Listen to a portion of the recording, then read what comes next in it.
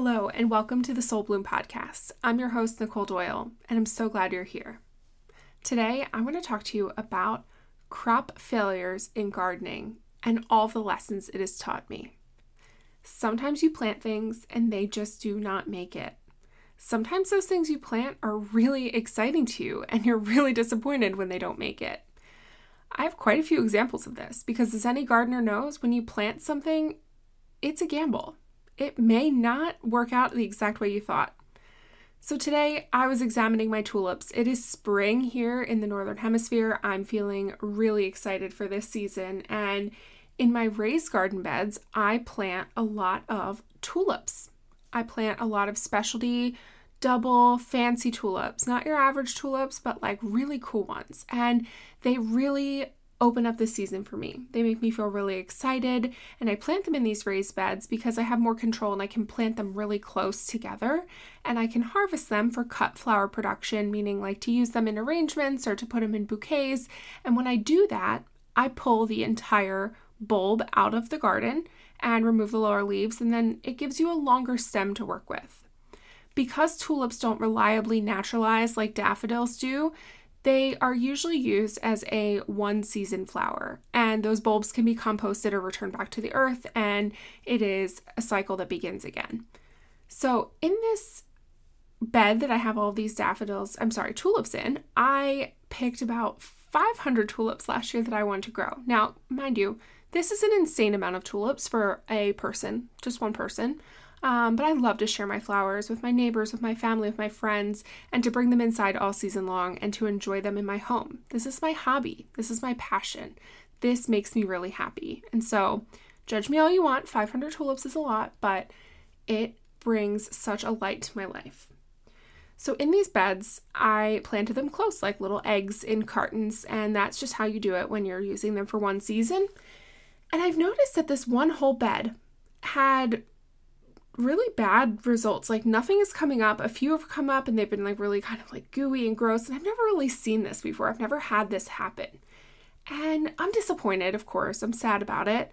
But I realized that this has nothing to do with me and that this is just a lesson I'm learning. It could just be those bulbs were not really viable, or maybe, they rotted in the ground, which seems unusual. But hey, I'm not ruling out anything. It could be that they have a blight, they have a disease, something like that. In previous years, when something like this would happen, where something didn't germinate or a dahlia tuber or something just didn't come up, or even in my landscape this year, a lot of my bulbs, my tulips that I planted for beauty in the landscape have been eaten by a family of squirrels that lived in a tree above my pool. They're so cute though. There's 3 of them and they just remind me of George, Teddy, and Winston, and it just makes my heart so happy. So I try to okay, I'm not mad at you, but can you please stop eating the bulbs, It's all part of the nature tax. But in previous years, when things like this would happen, I would be so devastated because I was putting so much energy, so much effort into this, and it was my only thing. It was God, this is the only thing making me happy right now. Please don't get messed up. And putting a lot of reliance on a hobby like this is fine. We all do it. We all have that one bright spot in our lives where we're please nothing go wrong. But isn't that just the law of the universe? That in that one area where you're desperate for nothing to go wrong, something might go wrong. And it's easy to understand where we have that capacity when that one thing you're counting on not going wrong goes wrong. All bets are off. You're F this is the end of it. I'm so frustrated, and a lot of people throw in the towel at that point.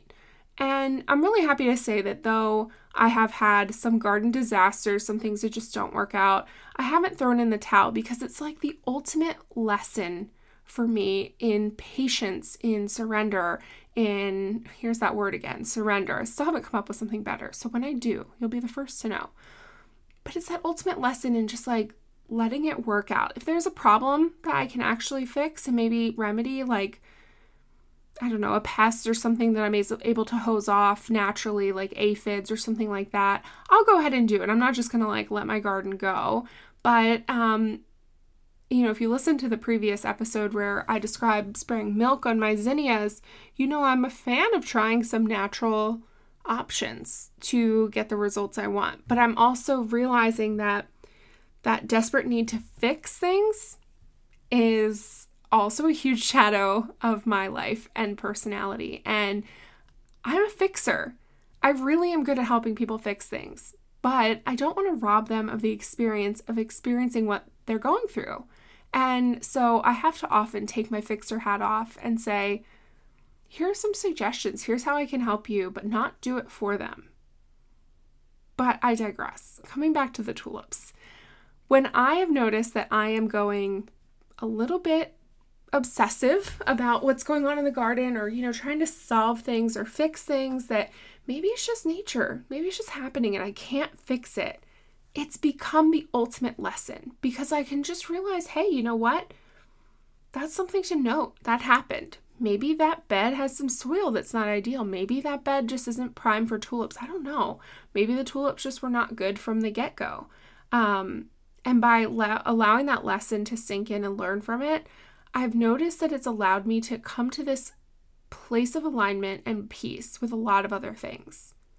I don't go looking for problems. In previous years, if things looked a little weird in the garden, I would look for problems everywhere. Everything's going to shit is basically what I would start to think. Like, oh, it'll be terrible and whatever. And then come like June, August, whatever, the garden is looking insane, amazing, completely huge, producing fruit left and right, flowers everywhere, and, I'm proved wrong. So what did that time where I spent worrying or just stewing or like frustrated about it do? It didn't do anything. In fact, it took me out of the moment of the beauty of this cyclical nature of this beautiful environment that I had at my fingertips. It distracted me from the beauty at hand and the beauty that would be. Worry always does that.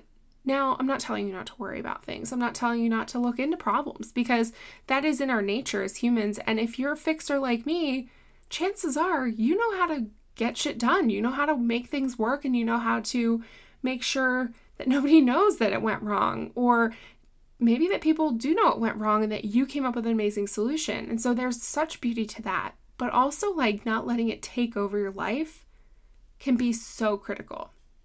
So this whole bed of tulips, about 100 of them are not coming up, and then like another 50 look a little rough. I'm disappointed for sure. And it'll be a whole year before I can have those tulips again. So the lesson is a long time in the making, and I'm just kind of letting it be. I've noticed, I've observed, I said, that's weird. Kind of dug in the soil, tried to see if I can see anything. But you know what? There's a mason jar of 6 tulips on my desk right now, and those tulips decided to bloom. They made it, and I'm not going to let the bed of tulips that did not make it ruin the beauty and the effort and the amazing miracles of nature, ruin it for all of them. If you found this helpful and you'd like to share it with a friend, please do. It's always so helpful when you share my work and this podcast. If you'd like to comment, like, subscribe, you can do so on Substack. We can really have a conversation there. And if you're just listening to me on any other podcast platform, I appreciate you too. Think about this a little bit more. Where are you worrying about things that you cannot change? And how can you enjoy the beauty of the moment now? It's informing everything, and it can really make the difference in the long run when we notice this before it gets out of hand. I hope you're having a wonderful day, and we'll talk soon.